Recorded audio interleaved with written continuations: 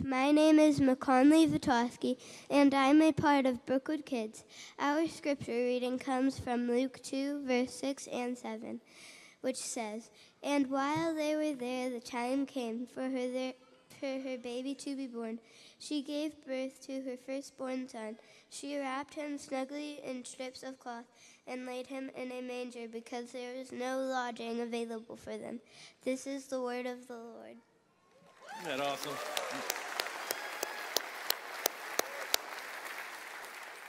Well, Merry Christmas, Brookwood. How are you? Yes, indeed. Well, welcome, welcome. Whether you are in this room or an overflow or watching online, whether this is your first time and you're excited to be here, or whether you were dragged here this Christmas Eve, we are thrilled you are here.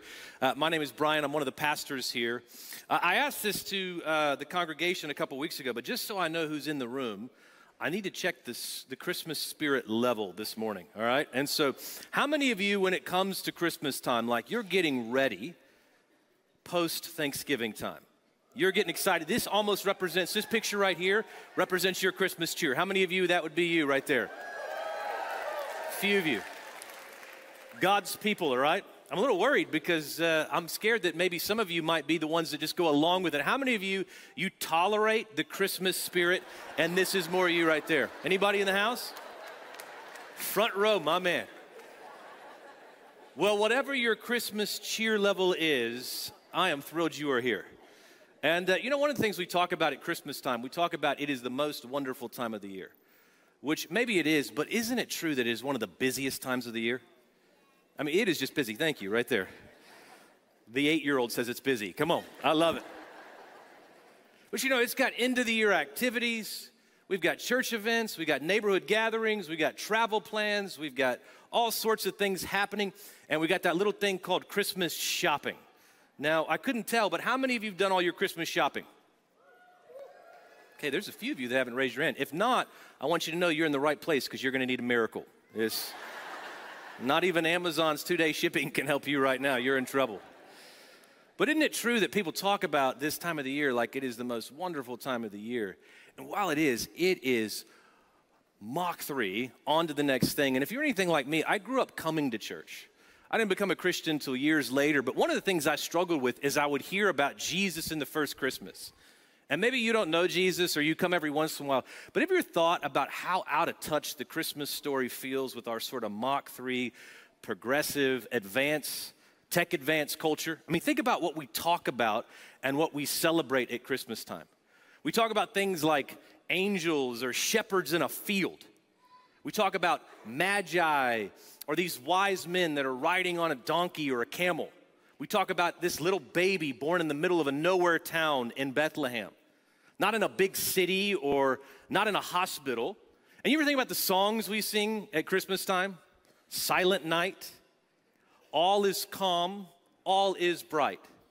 Now, I witnessed 2 childbirths from my wife, and that was enough for all of eternity for me. But if I were to describe that scene to you, you know what I would not describe it as? Silent night. And I certainly wouldn't use phrases like all is calm and all is bright. And so if you're new to the Christmas story or you just sort of check in every once in a while, sometimes as we come and we gather on Christmas Eve services, it just feels so out of touch with the life that we lead, the busyness, the adventures, the activities, the gatherings, the meetings, the Christmas shopping. And while it's true that things have progressed from that first Christmas, I do want to submit to you this morning that I think when we look closely, you might find that you and I have more in common with those people of that first Christmas than we ever realized. In fact, listen to what the Christmas story starts off saying in Luke chapter 2, verses 1 and 4. At that time, the Roman Emperor Augustus decreed that a census should be taken throughout the Roman Empire. All return to their own ancestral towns to register for this census. And because Joseph was a descendant of King David, he had to go to Bethlehem in Judea, David's ancient home. So notice what's happening. You have this Emperor Augustus, and this is kind of a power move because what he wants to know is how big is his empire. So he has people go to their hometown to register. Now, years ago in Chicago, I was a youth pastor. And one of the things that we would do every time around January is we would take our youth group to a retreat. And the problem was we struggled to find a place that would fit everyone. But lo and behold, we found one of the most unlikely places that would house 1,300 high school students. And it was a place called Pheasant Run, and it was a resort. And so there were people, 1,300 high school kids, that were coming to a resort that had a spa in it, a golf course, and a nice restaurant. Do you know what you don't expect if you're going to a golf course, a nice restaurant, or a spa? 1,300 high school kids. And so we would descend upon this place, and one of my favorite things was that no one would tell the other guest, hey, on your weekend of glory and relaxation, heads up, there might be 1,300 high school students around. And so one of the things that would happen is one year, I'll never forget, I was walking down to where my room was, and there was this couple that looked so agitated, and you could just smell this pungent odor from this floor. And this couple looked so frustrated, and they looked at me and they said, are you responsible for this? And usually I'm pretty quick with my words, and I'm telling you, I just paused. And I said the first thing that came to my mind. I just looked at him and I said, no, I'm not. And keep in mind, I'm pastoring these high school kids, telling them to follow God, and I just kept lying. I didn't stop there. I was like, this is ridiculous. I was like, why would they let all these kids here? I was like, I'm gonna make a complaint. And so I kept lying and lying and lying, and I've since repented of that sin. But I say that to say, if you went to Pheasant Run Resort most weekends, you would find a quiet, relaxed, quaint little experience. But not that weekend. If you went, it would be overflowing with people, smells, sights, sounds, you name it. And the reason I tell you this is when you read the Christmas story, you gotta understand that for most of the time, Bethlehem was a very quiet, quaint, relaxed little town, but not this weekend. It was filled with sights and sounds and activities. It was overflowing with people. They were in overflow, if you will. There was no room to be had. And we know this because of the verse that was just read. Listen to what it says in verse 6 and 7. While they were there, the time came for her baby. This is Mary, who's about to give birth, a virgin birth, to Jesus. And it says, she gave birth to her firstborn son. Notice this. She wrapped him snugly in strips of cloth and laid him in a manger. Now, the term manger here can actually be best translated, this guest room. And so some people think this guest room could be a cave. Other people think it's an upper room. Some people think it's a manger. Regardless of what it is, the reason they're in this manger is because, notice what it says right after that. There was no lodging available for them. They were overbooked. They were at full capacity. And I just want to submit to you that maybe the greatest threat that first Christmas was actually busyness. See, I want to submit to you that maybe the innkeeper, whoever he or she was, and whatever this room was, the thing that kept them from realizing the Savior of the world was right outside their door wasn't some big sin, and it wasn't skepticism. It was a busy schedule. It was an overbooked schedule filled with activities and parties and hosting and gatherings and meals that were happening as a result of all these people that were gathering together. And might I humbly submit to you this Christmas that although things have changed from that first Christmas, perhaps the greatest threat has not, which is busyness. And for some of you, even as I speak about Jesus and the coming of this Messiah, this is the first time in a few weeks you have actually sat. And the reason I tell you that, it is one thing to come to a Christmas service. It's one thing to sing songs about Jesus, who is a Prince of Peace. It's another thing to come in this room and to experience him as those things. And if you aren't careful, you can come to church, you can read the Bible, and fail to miss that right in front of you is the Savior of the world. Right in front of you is the greatest gift, the peace of life, the peace which passes all understanding. And I just want to submit that if we don't make room, it's possible that many of us will miss the fullness of this Christmas season. In fact, I've been in church for years, and I can tell you countless times I came and sang some songs, did Silent Night, went about my busy life, and then missed the whole reason behind this Christmas season. And so I just want to submit, if we don't make room, it's possible we will miss this great Christmas gift. Now, the culture we live in contributes to this speed, doesn't it? And you think about all the things that will compete for your attention and your affection. In fact, I was thinking about even a few of those things. One of those was the light bulb in 1879 that changed the way that we live and we work and we gather. Because before then, the way that stores would open or people would gather is when it was light, and when it was dark, people would go home. But as a result of the light bulb, people could meet at all hours of the day. Stores were open at all hours. And so the light bulb changed the activity and the speed in which we operate. And then there was something else that was introduced in 2007. Anybody know what was introduced in 2007 that changed life as we know it? The iPhone, the smartphone, yes indeed. And here's what I want you to know. 7 years ago, which means that statistic has only increased, there was actually a statistic that said that on average, you will touch your phone, or I will touch my phone 2,600 times a day. Which means statistically speaking, some of you have done that during my sermon. So repent. But isn't it funny that when we talk about all these things, these tech advancements, people thought for years they would actually free up time, but what we found is we're actually addicted to speed. Do you know, mental health professionals have actually talked about a term called hurry sickness. And what they suggest is even when you sit in a room like this, as you sit here, your mind is filled and overflowing with fears and worries and thoughts. Even one of the people that is on staff that I love working with, he confessed to me that as we gather on Mondays to pray, he said, when we sit, I find my mind ruminating with all the things that need to be done. I struggle, even as a Christian, to find the peace that God brings. So it's one thing to come in and proclaim loyalties to Jesus. It's another thing to actually experience him as Prince of Peace. It's another thing to actually make room and create margin in your life where you know Jesus as these things. And some of you, as I speak about this, you go, that's great for you to say, but my schedule is packed. I'm one of those people that as soon as we get done here, I've got to go to work. Or I've got family coming in, and I've got all these gatherings, I've got all these activities. And so for some of you, again, this is the only moment you get. And I was thinking about something that I wanted to encourage you with. There's a story of a woman named Suzanne Wesley, and she had 10 children. 10 children. Why she had 10 children, I'll never understand. But she had 10 children, and one of those children was a man named John Wesley who greatly influenced the faith. And John Wesley talked about the fact that his mom with 10 children influenced his prayer life, influenced the way he follows God. Now, what he will tell you is that his mom did not have a room that she could break away to. They had one giant room where they stayed most of the time. She couldn't get an hour-long lunch break. And yet, John Wesley talks about this woman with 10 children who had no margin influencing his life because she constantly found a way to make room for what matters most, which is Jesus. And you go, how does she do it? One of the things he talked about that she would literally do in the kitchen as she was preparing food is she would literally get her apron and she would put it over her head.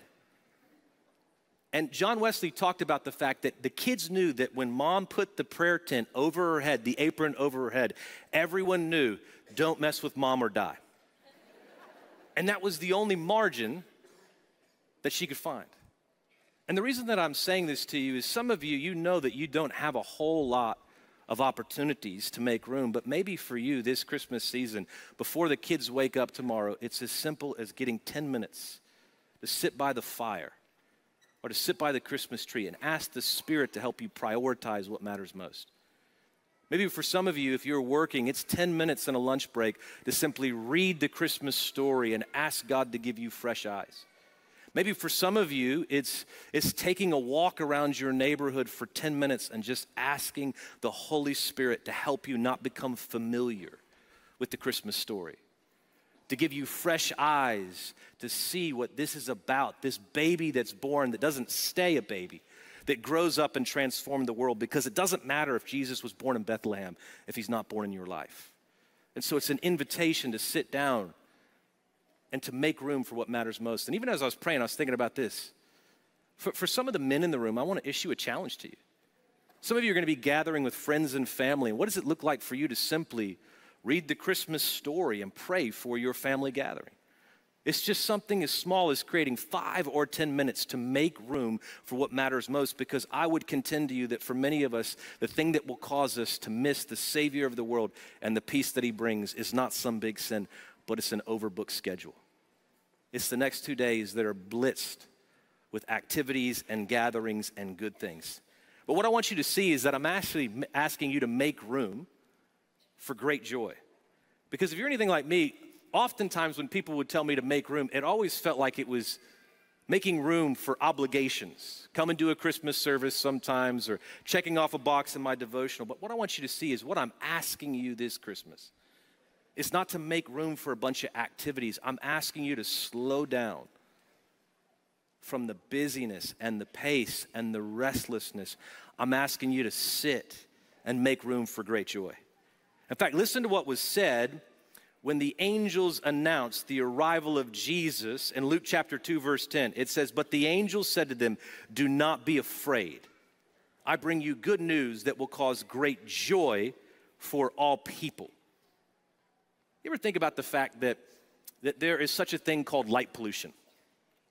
And light pollution, if you're ever in a city, what will happen is you will see all these city lights, you'll see all the street lights, and what it will do is actually, it will drown out the stars in the sky. And I've had the opportunity to go to Africa several times, and if you've ever been in a place that's in the country, or you've been in a place like Africa, you ever notice you can look up and see the stars as bright as ever?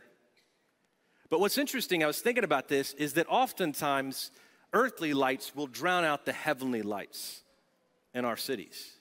And the reason I say that is if you aren't careful, that there are good things in life that will drown out the God things in life, amen?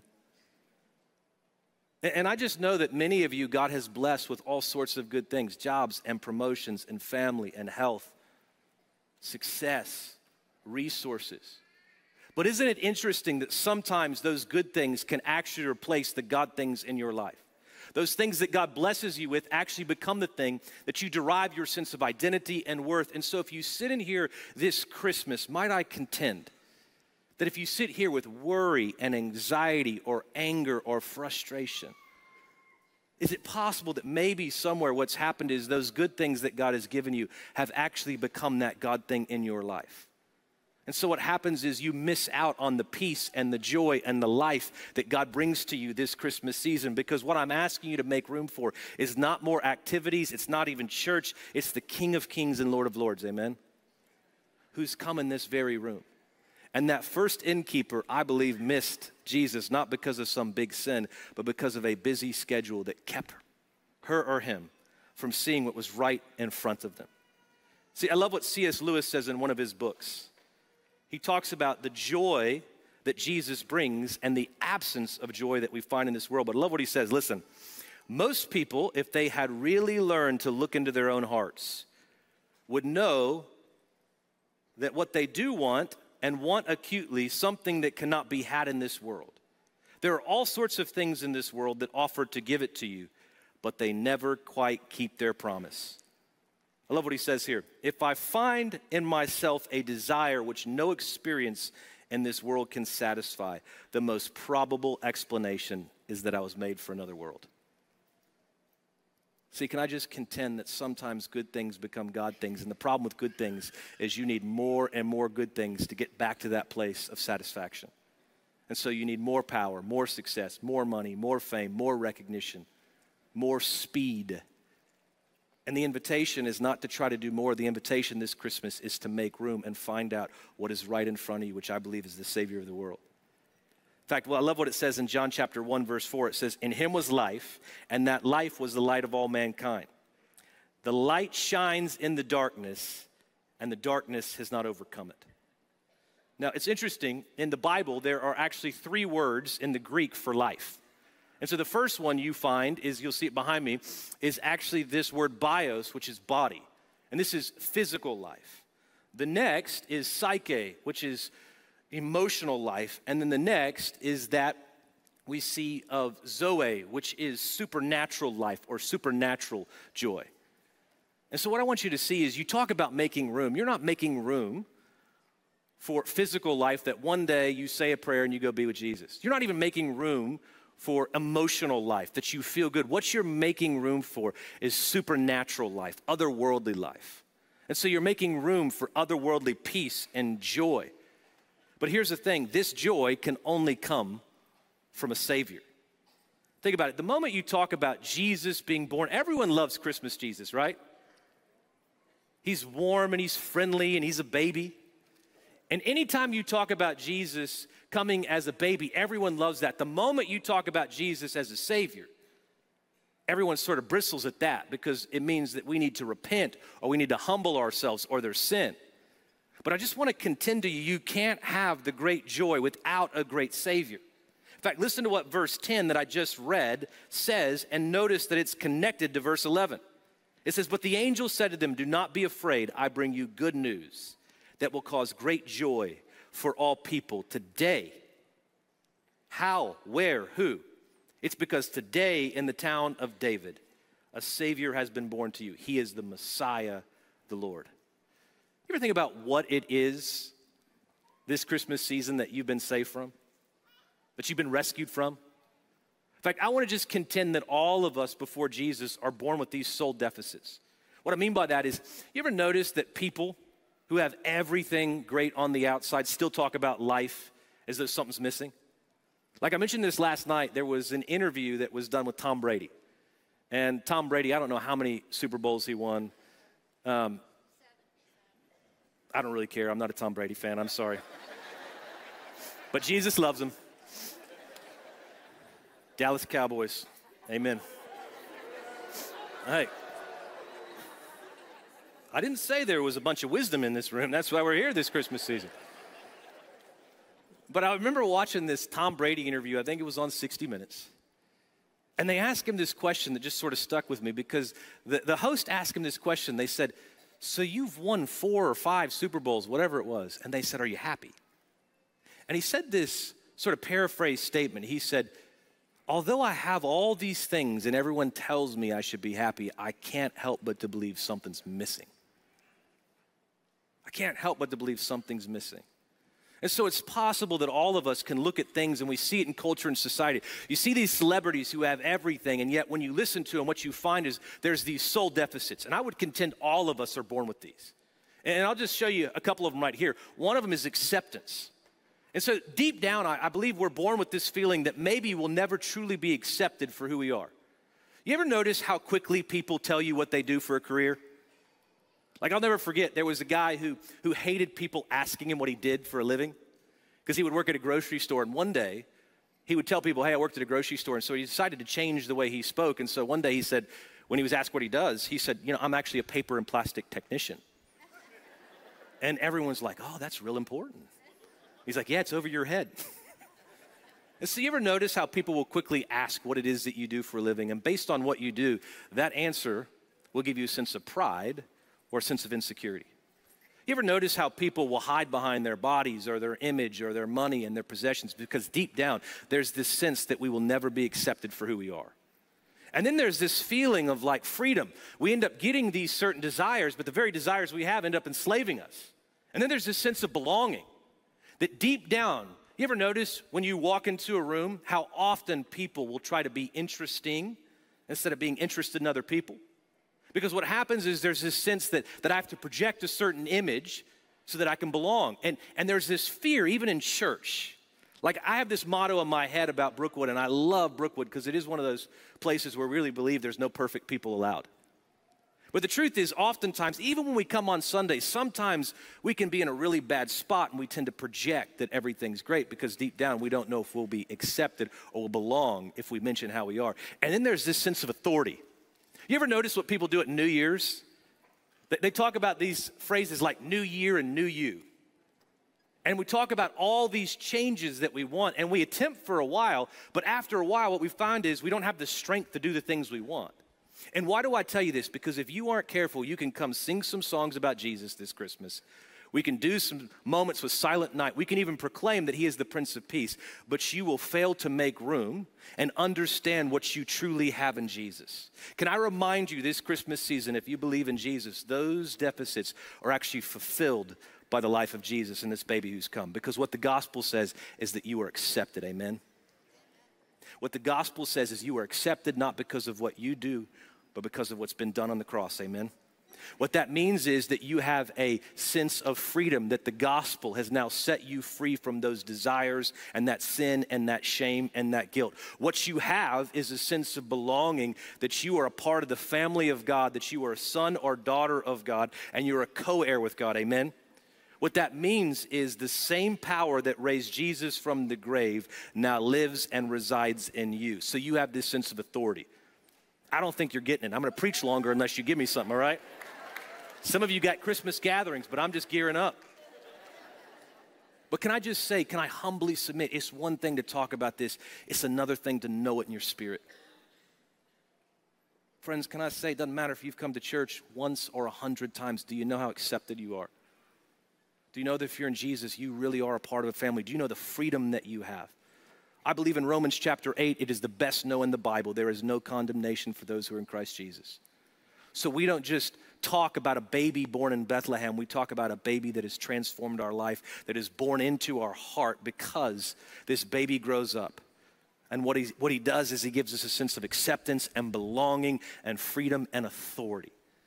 And it's important that you see that this Christmas, I believe that as we talk about Jesus and the gift that he gave, the greatest gift that first Christmas never went under a tree. It would grow up and one day go on a tree. And it was the Savior of the world. And when you talk about the cradle, I often notice it doesn't threaten people, but the cross does. Why? Because the cross costs something. And this Christmas, I just want to contend to you that as you make room, the cross is the invitation for us to slow down because this baby grows up and he invites us to make room and surrender our whole lives. And a lot of people are fans of Jesus. It's another thing to be a follower of him. And this great Savior calls us to follow him. Think about it like this. There are a lot of people who are fans of Martin Luther King Jr., but few would follow him into the jail cell for racial reconciliation. Why? Because it costs something.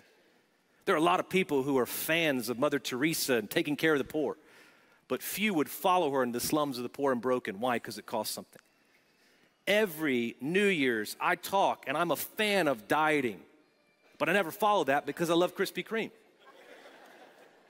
And you ever notice there's a part where some of us, if we aren't careful, we talk about being a fan of Jesus, but we never really follow him, and thus this great joy and this great Savior evades us.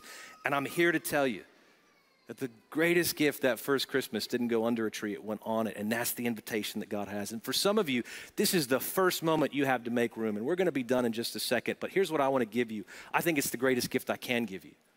It's just a few moments where you are, where you sit, to just speak your heart to God. Because if you aren't careful, you come to a Christmas service, I speak at you, we sing some songs, and then you move on, walk through to the next. I'm asking you for these next 3 or 4 minutes, as in just a moment, the band's going to sing a song that I heard about 8 months ago. And it's just called Hush. And one of the lines is, will you make room? Will you make room for Jesus? And so as they get ready to sing, here's what I want to do before they sing. I just want to give you, even where you sit, just a minute where you are to speak your heart to God. In fact, would you just close your eyes and bow your heads right now? If you're in this space and you're on fire for Jesus and you're coming and you are dialed in, you've made room, I'm just asking you, even as you sit and as this song is sung, I'm just asking you to ask the Spirit to fan into flame what he's doing in your life. Maybe some of you, as I speak, you know you've been distant from God. And even as I speak, the Holy Spirit is reminding you that you've taken good things and you've made them God things. And he's not condemning you. He's just simply saying it's time to make room and understand those things can never satisfy. I can't help believe that maybe in this room there are some of you who don't know Jesus. Or you've come to church and you've thought you've known Jesus, but you've never really surrendered your life to Jesus. And you know it because as soon as you get done with church, you go on to your life and you don't have that great joy that comes from a great Savior. Can I just encourage you, it does cost something to follow Jesus. But what you'll find is the cost doesn't compare to the price that he paid for us. And I believe this in my heart, that Jesus never calls you to leave something behind unless he calls you to something better, and that better thing is him. Do you know him as that better thing? And so if you don't know him, I'm not going to ask you to come down front, but I do want you in this moment just to respond to God. In fact, if that's you, you're in this room and you just say, I'm not convinced I know Jesus, I haven't really surrendered my heart, I just want to pray for you. Would you do something? No one's looking around. Would you just raise your hand? I'd love to pray a prayer for you. Praise God. Praise God.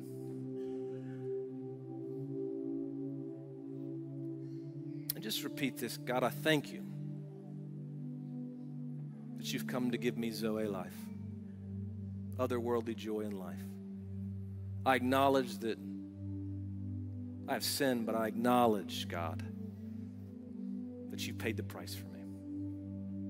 So God, I thank you for the gift this Christmas season, and I ask you to be the Lord of my life. Amen. If you're in that room and you prayed that prayer, let me just say welcome to the family. I really believe the greatest gift that you can experience this Christmas season is to make room for the Savior of the world. In fact, what I want to show you is for those of you that are in the room, there's just a couple things as you're listening to this song as we're getting ready to close out.